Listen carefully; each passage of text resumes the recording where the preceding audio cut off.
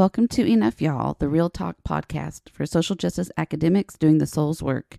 I'm your host, Dr. Kim Case, a social psychologist, Appalachian academic, and clogger with the passion for truth-telling.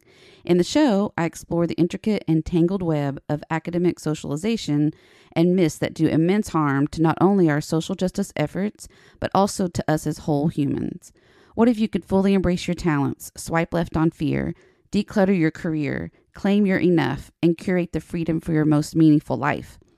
Enough with all the career misery, exhaustion and burnout, academic brainwashing, internalized academic capitalism, and lack of compassion for ourselves.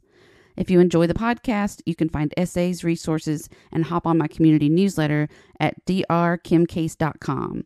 For those social justice academics ready to transform their careers, my faculty development courses are also available on the website. Let's get into the show. All right, everybody, we have a special treat today. My brother, but not real brother, Dr. Chris Hakala, serves as director of the Center for Teaching, Learning, and Scholarship and professor of psychology at Springfield College. Over the years, his research has focused on reading comprehension, teaching and learning, effective faculty development, and assessment.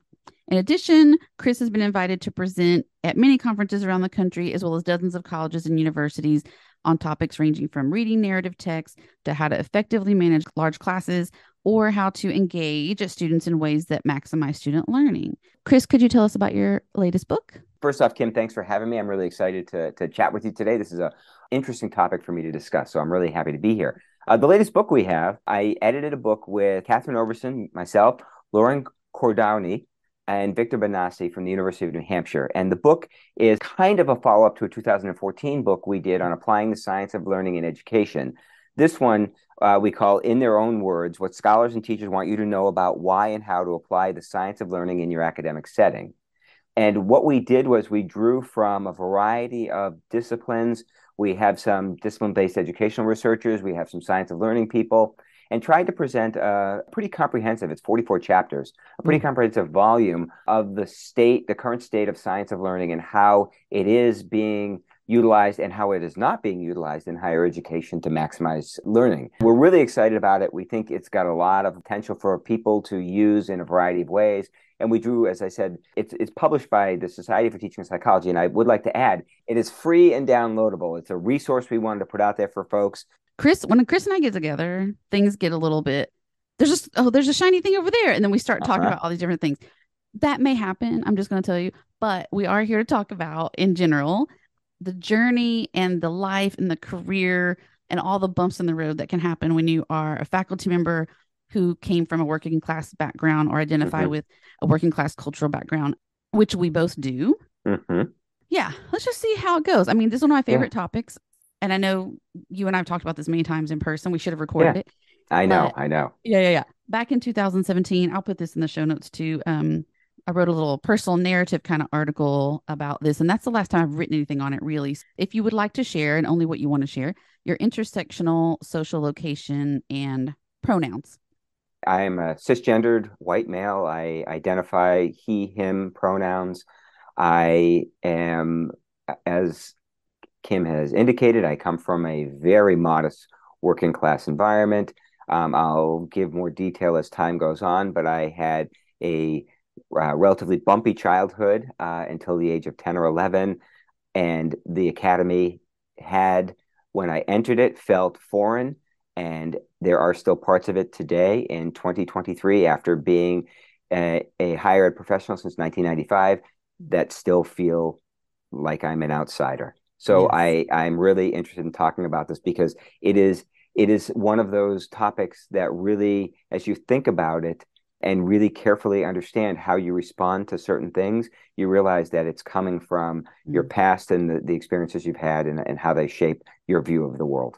People have heard me talk about all my social location stuff before, but I'll just be more specific with the social class stuff. The way I sort of describe myself is from a working class background, although now I can't claim that in terms of, where the Pew Foundation would place me, probably, right? But some parts of my childhood I would have been low income, but it's also that I never would say I grew up in poverty. I always had food and shelter, even if that meant staying with relatives or something like that, right? So I never had to go into like a foster system or was homeless or anything like that. food security and housing security. I don't want to claim any of those types of experiences for sure. Hmm. But I was very unaware for a long time how much it was impacting my interactions in education systems and then higher education systems. So it's interesting. And then, okay, so what is social class? Let's kind of Hmm. complicate this a little bit. Do you want Hmm. to say anything about how you think about it? Like, Social class is it's an interesting concept, and I recently read a book that tried to, I think, help me understand it a little bit more. It's not tied completely to socioeconomic status. They're right. two separate things. And social class, in my mind, it does encapsulate income level to some degree, but it also encapsulates the context in which you grew up in. You Mhm. mentioned housing and food insecurity. It mentioned some of the ways that the circles people operate in, Mhm. the conversations they have with different groups, and the way that those groups impact you, I think both short and long term. I Mhm. see it as a very multi-layered Mhm. piece. And you were mentioning, I think about my hometown. You're mentioning that you never grew up in poverty. And there are times where I feel like I grew up in poverty, though we did have housing, living with relatives, and we did have food, although oftentimes, especially in my younger years, we had government issued food, so we had the government cheese. I still have a warm spot in my heart for Spam. Totally. Yeah, Fried spam. and yeah, fried Spam. Yeah, absolutely. On Wonder Bread, it was Yeah. fantastic. I also recognized that as I was growing up, my mom, and she was a single mom for several years, fought to keep us protected from some of the issues that could have happened to us. I see social class being very multifaceted, and my mom was convinced that she wanted to move us through any social class barriers so that we were able to survive and thrive. So Hmm. it's a complicated process, and I don't have a great definition for it. I just know it's more than just income. It's Yeah. got a lot more layers to it. There's someone out there that probably has a really good definition of it, like probably someone more in sociology or something like that. Yeah.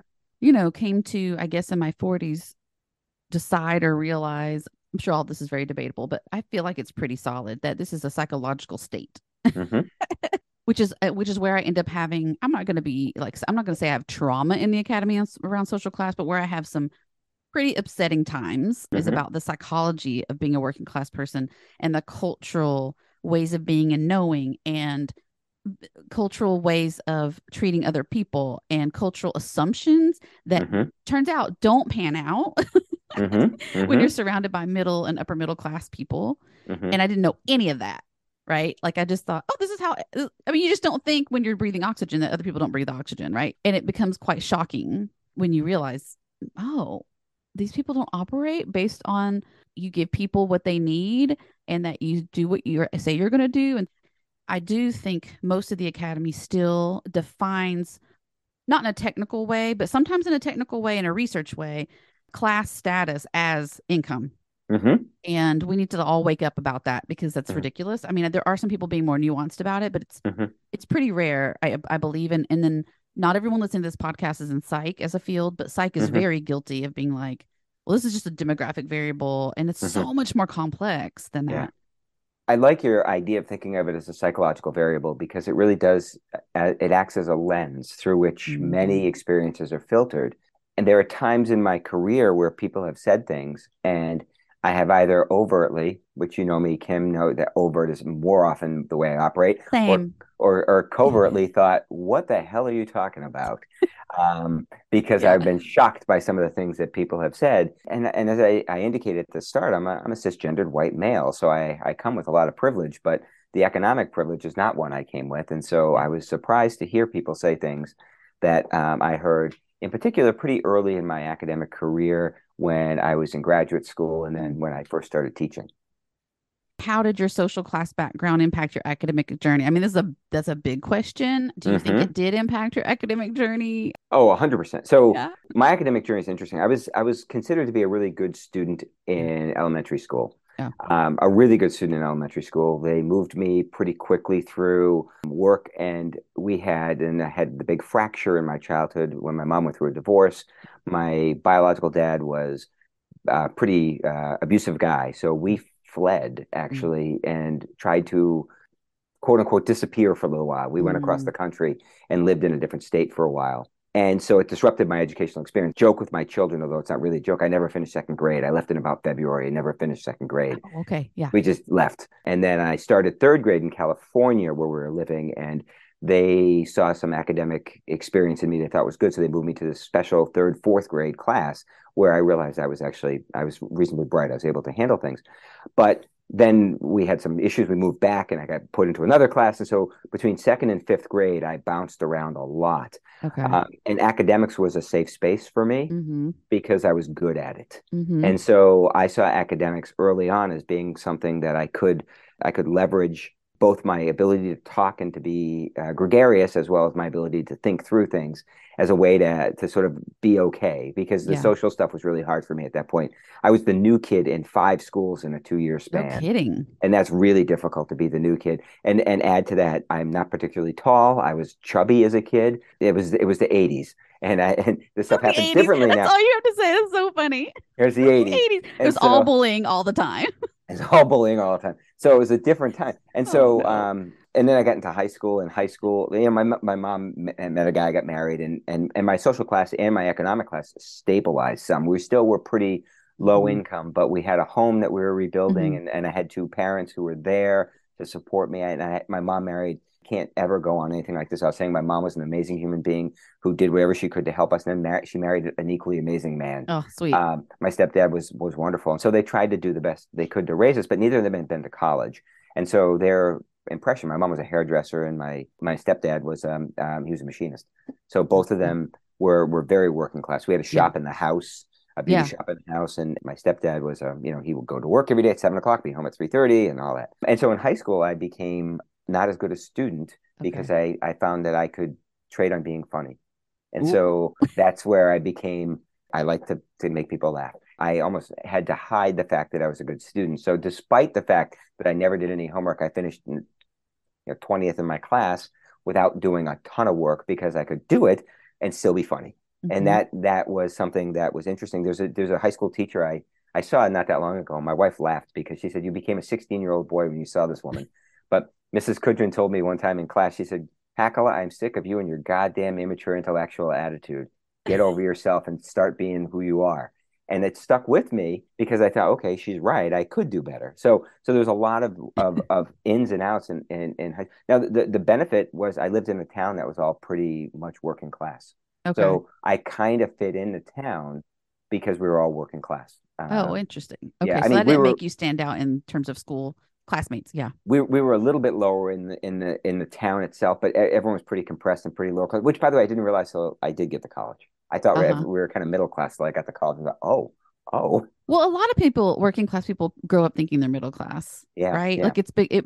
I think there was a moment where the popular culture, well, honestly, the capitalism of it all was to try to convince working class people they were already middle class, Hmm. and so that there's a benefit to that, right? Like don't try to do more. Stay where you're at. Comparisons are interesting. Not abusive, but alcoholic and sort of, unstable and deadbeat dad. Mom was the one, right? This is a single mom Hmm. situation. But I think the more I think back, I was escaping into academics, Hmm. right? So that reward system of like, oh, you're good at this. Hmm. And it was like the only thing I could turn to. And it was just it was the reward system of that, like, adults telling you you're good at that, do more of that, but also getting in trouble constantly because I was talking too much and making a ruckus and being goofy, right? And like making people laugh and Oh distracting them yeah. from their work because I finished Oh my yeah. work. I can only imagine that this is exactly what you did too. Whew, whew, My whew. desk was right beside the second grade teacher's desk. I got moved over there. Like, Yes, I thought it was because the teacher liked me. no, no, no. I knew it wasn't. I was a I knew doofus. it wasn't. And at the same time, my mom was really exceptional at being like, this is the key. You're good at this. This is the Hmm. key. You won't have to struggle, right? You won't have to worry about if you pay the electric bill or pay the doctor's visit bill. You don't have to do that.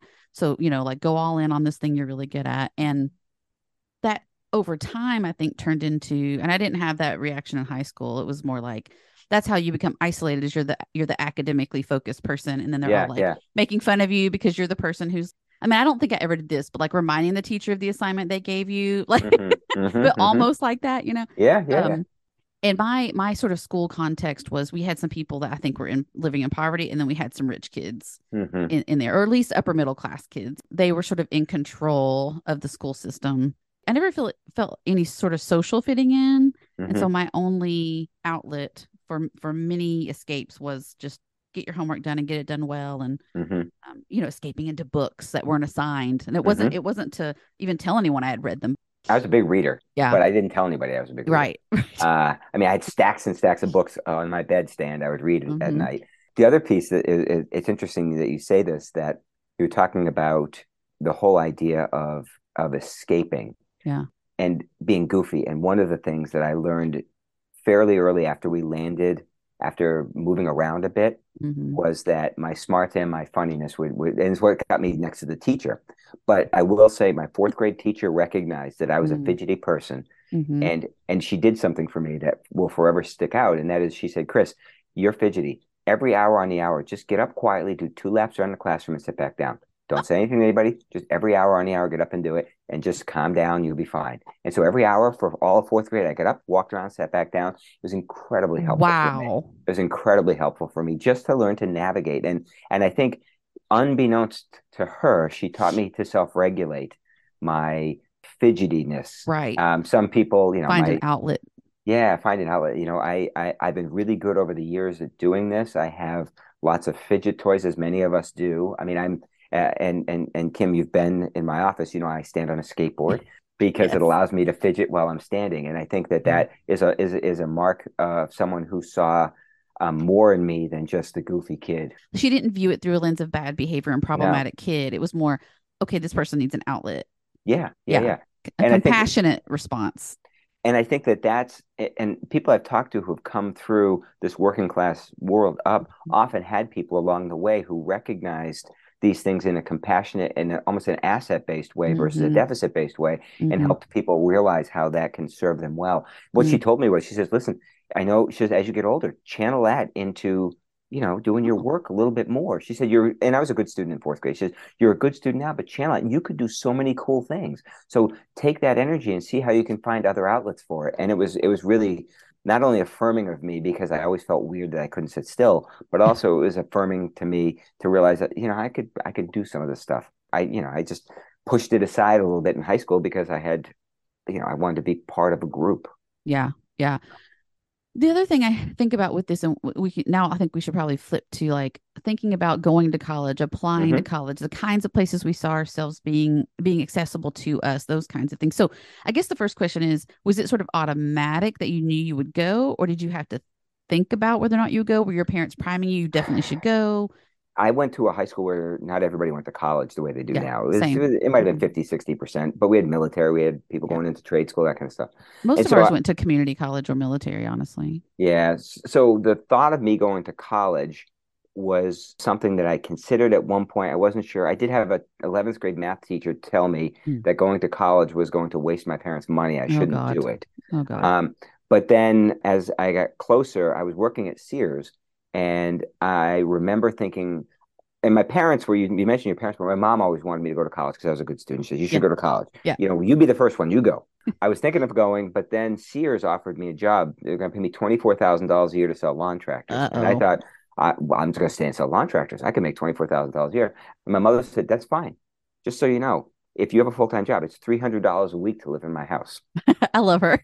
And I started to do the math and thought, Ma, that's not going to work. Not He gonna says, well, you can work. go to college then. She says, that's an She's like, option. huh, there's this another option. That's so Yeah. funny. So I did, but it was not a guarantee I was going to get in, and it was not a guarantee of anything. So I applied to only one college, and it had pretty much open admissions, and I ended up going there. Yeah. And it was a great experience. It was one of those things where I see these students now go through. My parents weren't going to take me to 10 colleges. I told them No, where I that's wanted to. expensive, dude. Yeah, they weren't going to. Even the college I went to was like 4 hours away. We drove there. I did a tour. We drove home. That You was know it. what? I'm actually impressed because I would say that most working class students don't move anywhere to go. Yeah, I, if I'm being incredibly honest, I had picked up skiing my junior year of high school because I had a buddy who gave me some skis, and he took me to a mountain. And so I went to college in Vermont near a place where I could ski, and they had a And deal now on I this see what on your this motivations were. 100%. They had a $99 season pass to Pico in Killington. And so I wanted to go there and ski, And thinking I it's not a working class hobby. So it's this not. friend with the giving you skis thing really changed a lot. It was a weird Yeah. impact. Yeah. The college I went to was Castleton State College. It was a state college in Vermont. and it was an incredible experience. I don't know. I didn't know how to navigate it when the kind of local, about an hour away from home, Southern Baptist, this all went downhill. Southern Baptist, private, obviously, small liberal arts. I think they had maybe in a good year, they had 2,000 students. Hmm. When they came knocking and were like, we want to give you scholarships. But of course, that didn't cover living on campus and all the things, right? Even though they Yeah, gave me like $40,000 in scholarships, that wasn't enough. But I didn't think, oh, you could be competitive at big name, high status universities around the country. Like that never dawned on me. yeah, No one yeah. ever said, Kim, why aren't you applying to any of these Ivy League schools or really well known state schools, even, right? Or universities in Hmm. other places. There was no one there to like talk to me about that. And I don't Yeah, think anybody that in my school would have known how to help me navigate that, to be honest with you, yeah. because I just don't think they had the skills for it. I was like, okay, I do this. And then I go there. It's just not a good fit, Chris. It's not Mm. a good fit when you're the person that's like, but what about, but that doesn't make Uh-huh. sense. But that doesn't actually line up with this other thing and then there was all this sexism about like rules for the women on campus, rules for the men Hmm. on campus. And I was like, I just can't, y'all. So I was only there a year. And then I end up transferring back to University of Tennessee, which is like 30 minutes from where I grew up, with Hmm. no support and no scholarships. Hmm. And I shouldn't have had that. None of that should have happened, right? I Hmm. shouldn't have paid a dime. I didn't know how to navigate college either, and I did the Yeah. entire application process myself. My Yes. parents didn't know what to do. Family didn't have any way to contribute to help, and No. my high school was not particularly helpful because I was not No. considered one of those students who was going to go off to a Mm-hmm. slightly fancier school. And when I say slightly fancier, I'm talking about SUNY Stony Brook was like the Right. super fancy school. Right. So I did all of that myself, and only found out about Castleton State because they sent me a postcard.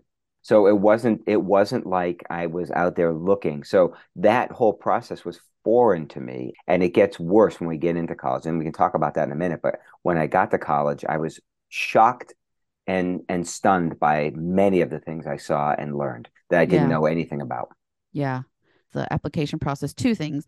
My high school guidance counselor was responsible for sending in a scholarship application, Hmm. and she didn't put enough postage on it and it came back. And her response to that was, and I spent months doing all of the community services requirements for this Yeah, scholarship, like yeah, all yeah. this stuff.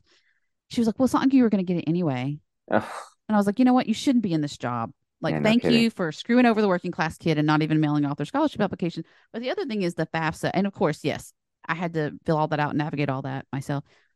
But my mom made $21,000 my first year. Oh, you make too much money. You're not Pell Hmm. Grant eligible, which is probably still true. You have to be in such deep, deep poverty to be eligible for that. Oh yeah, And so there just wasn't support. yeah, yeah. Um, Well, my mom made if she made that, she was like doing a hairdressing. It yeah, looked like my dad made a lot of money. Well, I say a lot, like $30,000 a year. yeah. But my dad was paying, two-thirds of his salary for child support to Mm, his ex-wife. So although and so on paper, it looked like he was making more money than we actually had coming in. We were living in yeah. a house that was falling down, et cetera, et cetera. And so I did get a little bit of money from the school, but it was a state school, so it was reasonably inexpensive and Yeah. manageable. I took out student loans, which Yes. which to the credit of the institution, they gave me what were at the time called National Direct Student Loans, Okay. which meant I canceled about $6,000 worth of student loans when I graduated because I worked in private colleges, which they considered to be return service. And so they allowed me to cancel some of those loans, Mm-hmm. which was very helpful to me. The financial piece alone was scary, and it was scary for a number of reasons. One of which was my parents weren't particularly good with money. And so I never learned how to be particularly good with money myself No. early on in my life.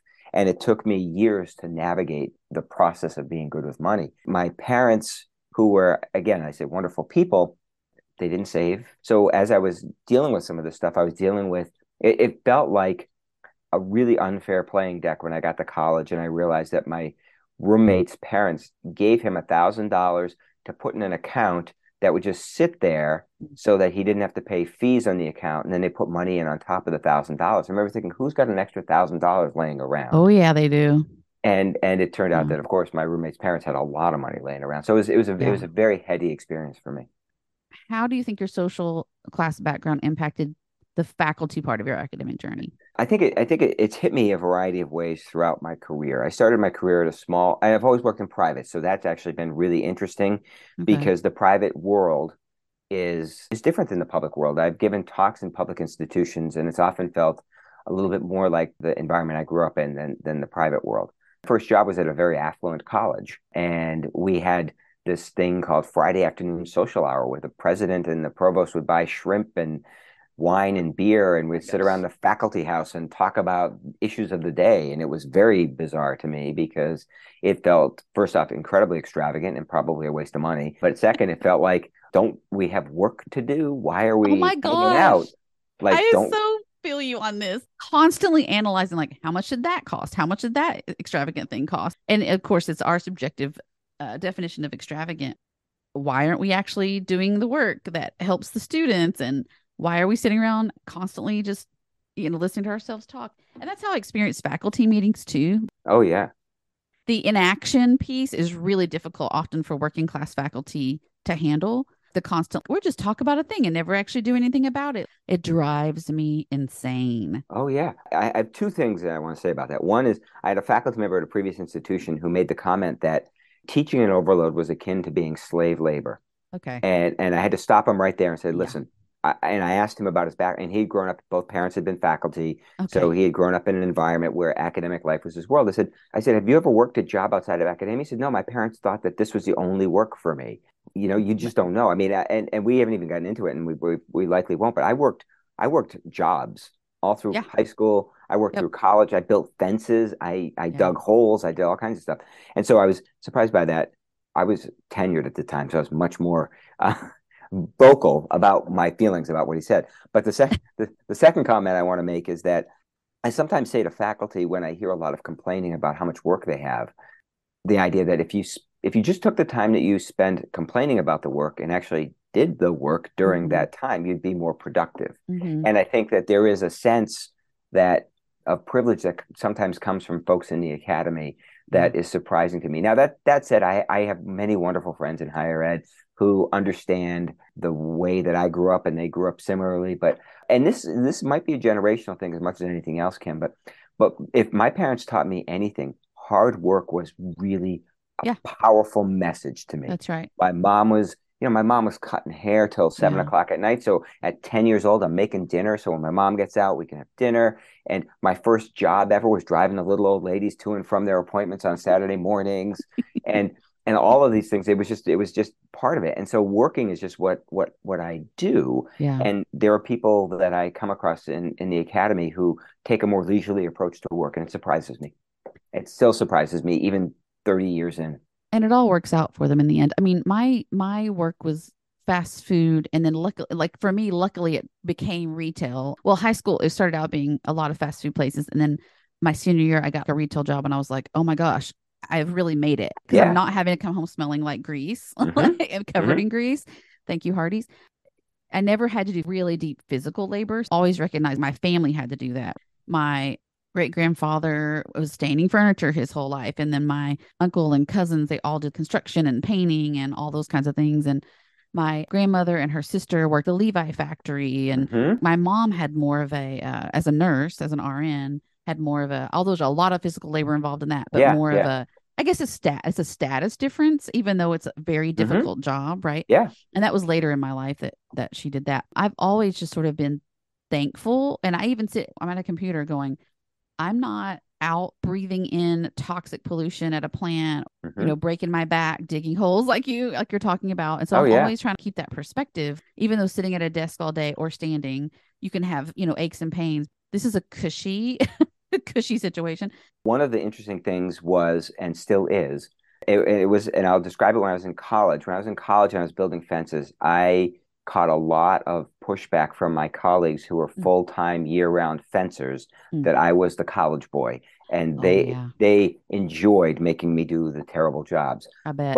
But I still have family who perceive me as the laziest member of the family because of my position. They say you just get everything without having to do a lot because their jobs are very different than mine. Yes. And so that tension has existed my entire professional life. And I think we've spoken about this. I don't use my title ever anywhere except in very specific situations because my family gives me a hard time. You don't refer to yourself as doctor, you're saying?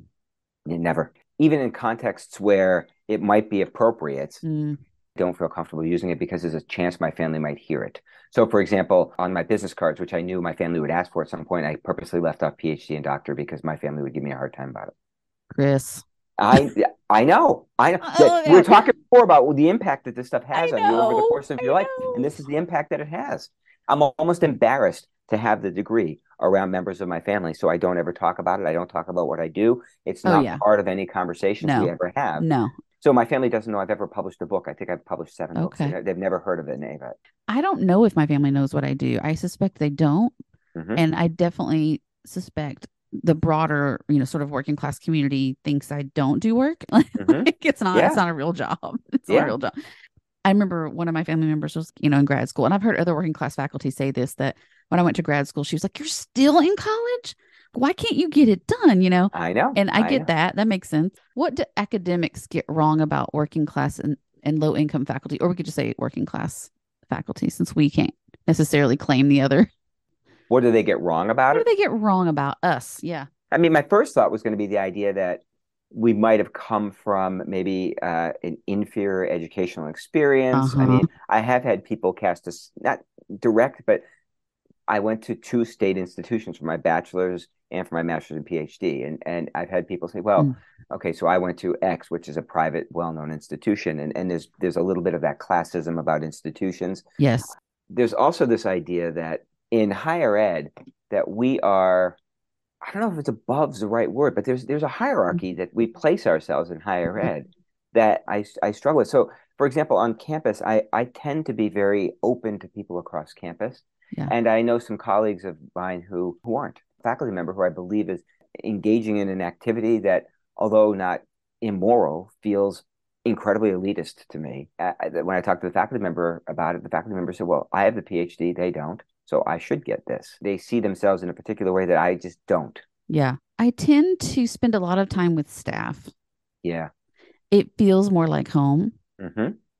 And at my previous university, I knew so many people across that campus, and I'm sure you Hmm. do too, because I've been on your campus, and you can't walk anywhere without having an extra 30-minute cushion because so many people stop you. So, I do and know a it's lot of not people. it's not just faculty, and it's not just Yeah. students, it's Yeah. also staff. And Yeah. I had a staff member tell me my last year there, she was like, most faculty won't even talk to us. And I was like, what do you mean? I mean, if I think about it, I mean, I did understand, but I was just kind of like taken aback. And she's like, oh, no, they don't want to talk to us. And they just sort of, you know, demand things of us and then don't talk to us as humans. And I said, you're my favorite people to talk to because I don't have to be on guard Hmm. in a way that the academy forces me to be on guard, Hmm. even though I try to work through sort of the socialization of the academy that makes me feel like I should present in a certain way. Like that's not really what I mean. I mean on guard because I can't necessarily always understand the nuances, the hidden curriculum, the Hmm. coded language, Hmm. the I'm saying something but I'm not saying it. I don't have that decoder ring. I've talked about that in my article. Yeah. People don't just say what they're saying. And then it takes me a week. And then honestly, literally, I'll be walking around on the campus going, oh, that comment from last week, that may be what they meant. It'll just click. Hmm. But most of Hmm. the time, it doesn't ever click, Chris. So I never know what is going on. I know. The coded language is big, Yeah. and it hit me starting in college. But there's always these terms that they throw around, these acronyms and terms that don't mean anything to me, and I have to spend lots of time figuring stuff out, Yeah. things that I think people come in knowing through their experience. That's just one of those things that is challenging. The other piece is, and this is subtle, but it's at least this is within my academic world, is I'm a pretty informal person, and that Yeah. doesn't always work in higher ed. Right. Same here. And that's been an issue I've had to navigate and code switch a little bit over time Yeah. to try to be a little bit more taken seriously because I do Hmm. believe that although in many ways my identity positions me in a way to be in the majority or in the privileged class, I still at times get marginalized because of certain things and Yeah. certain things. And you know this about me, certain things I do with intention. Yeah. I dress the way I do with intention Yeah. Which is because because we're on a podcast. I'm pretty informal. I'm pretty informal. I am currently wearing jeans, my Chuck Taylors, obviously, Nice. and I did put on a button-down shirt today, but because it's the one that was clean, and I do it because it sends a message to my to my folks that my work is critically important to me, and the rest Hmm. of it is window dressing. But I'm also aware that I am able to do that as an older white man. I do think that fit within the academy is really institutionally, contextually determined. Hmm. So people have better experiences in some kinds of institutions versus others. And I think that's something that's important. There are some institutions that are much more open to people who are Yeah. different positioned than others. So I will say what you said before, and that is I really like being in the institution. I really like what I do. I love working with students, Yeah. but there are challenges. Do you think there is such a thing as working class values? It's interesting because the hard work is the one thing that my parents spent a lot of time. Hard work and honesty were the things that but my parents were, two people, and it's hard to generalize. I do know the town I live in now is a different kind of town. It's a little bit more affluent than any place I've ever lived, Hmm. and parents want their kids to work hard and be honest too. So I mean Hmm. I don't know. I think it's an interesting question. I do think my parents were pretty militant about me being hardworking, though. We got jobs Yeah. the day we turned 16, and we Yep. worked That's 30 right. hours a And week. sometimes it was before that. Well, my mom didn't want me to get working papers, but the day I turned 16, she shook my hand, said, "The Commonwealth of Massachusetts now deems you fit to work. Have a good night at work." And I was at Abdow's Big Boy washing dishes at 4 o'clock that night on my birthday. I Happy spent my birthday. 16th Happy birthday. birthday washing dishes. That was the So, Hardy's job. Yeah. yeah, yeah. I do think there are. I mean, I don't have any data to prove it, Hmm. it's more just observation, so it's not what I would call solid science by any means, but it falls under the ways of being and ways of knowing Hmm. sort of category for me. And the one of the ways of being is you say what you mean. Like that's the Hmm. honest piece. You were talking earlier, you kind of mentioned that you're open Hmm. and you're informal. There isn't a lot of leaning towards hiding who you are or keeping cards close to your chest, if that's a phrase that people Hmm. still use. Well, you don't have anything to hide. You shouldn't have anything to hide. Yeah. So people ask you a question, you answer it, and you tell them what you Hmm. think, and you tell them about yourself, and you share stories about your life. And it turns out those can be mistakes in the academy. But what the academy in general as a culture gets wrong about working class faculty has to do with communication styles is a major one for me because Hmm. that's been one that has been a major pain point. And Hmm. me figuring out later, oh, all these decades, people have been interpreting what I was doing through a lens I didn't even know they had.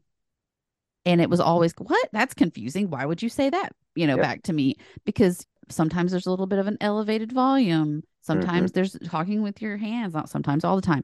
Sometimes there's cursing. Sometimes there's a passion and emotion there that is really just a level set, but people see it as ramped up. And it actually may be tamped down, but Hmm. people see it as amped up. So it's a real Hmm. disconnect between what's happening for the working class faculty member who's communicating and then what they're being perceived as. Our last piece will be if you have advice for potential allies for working class academics. So our middle slash upper middle class and upper class sometimes Uh-huh. Uh-huh. academics who might want to be allies. It'd be nice if we had some more of those.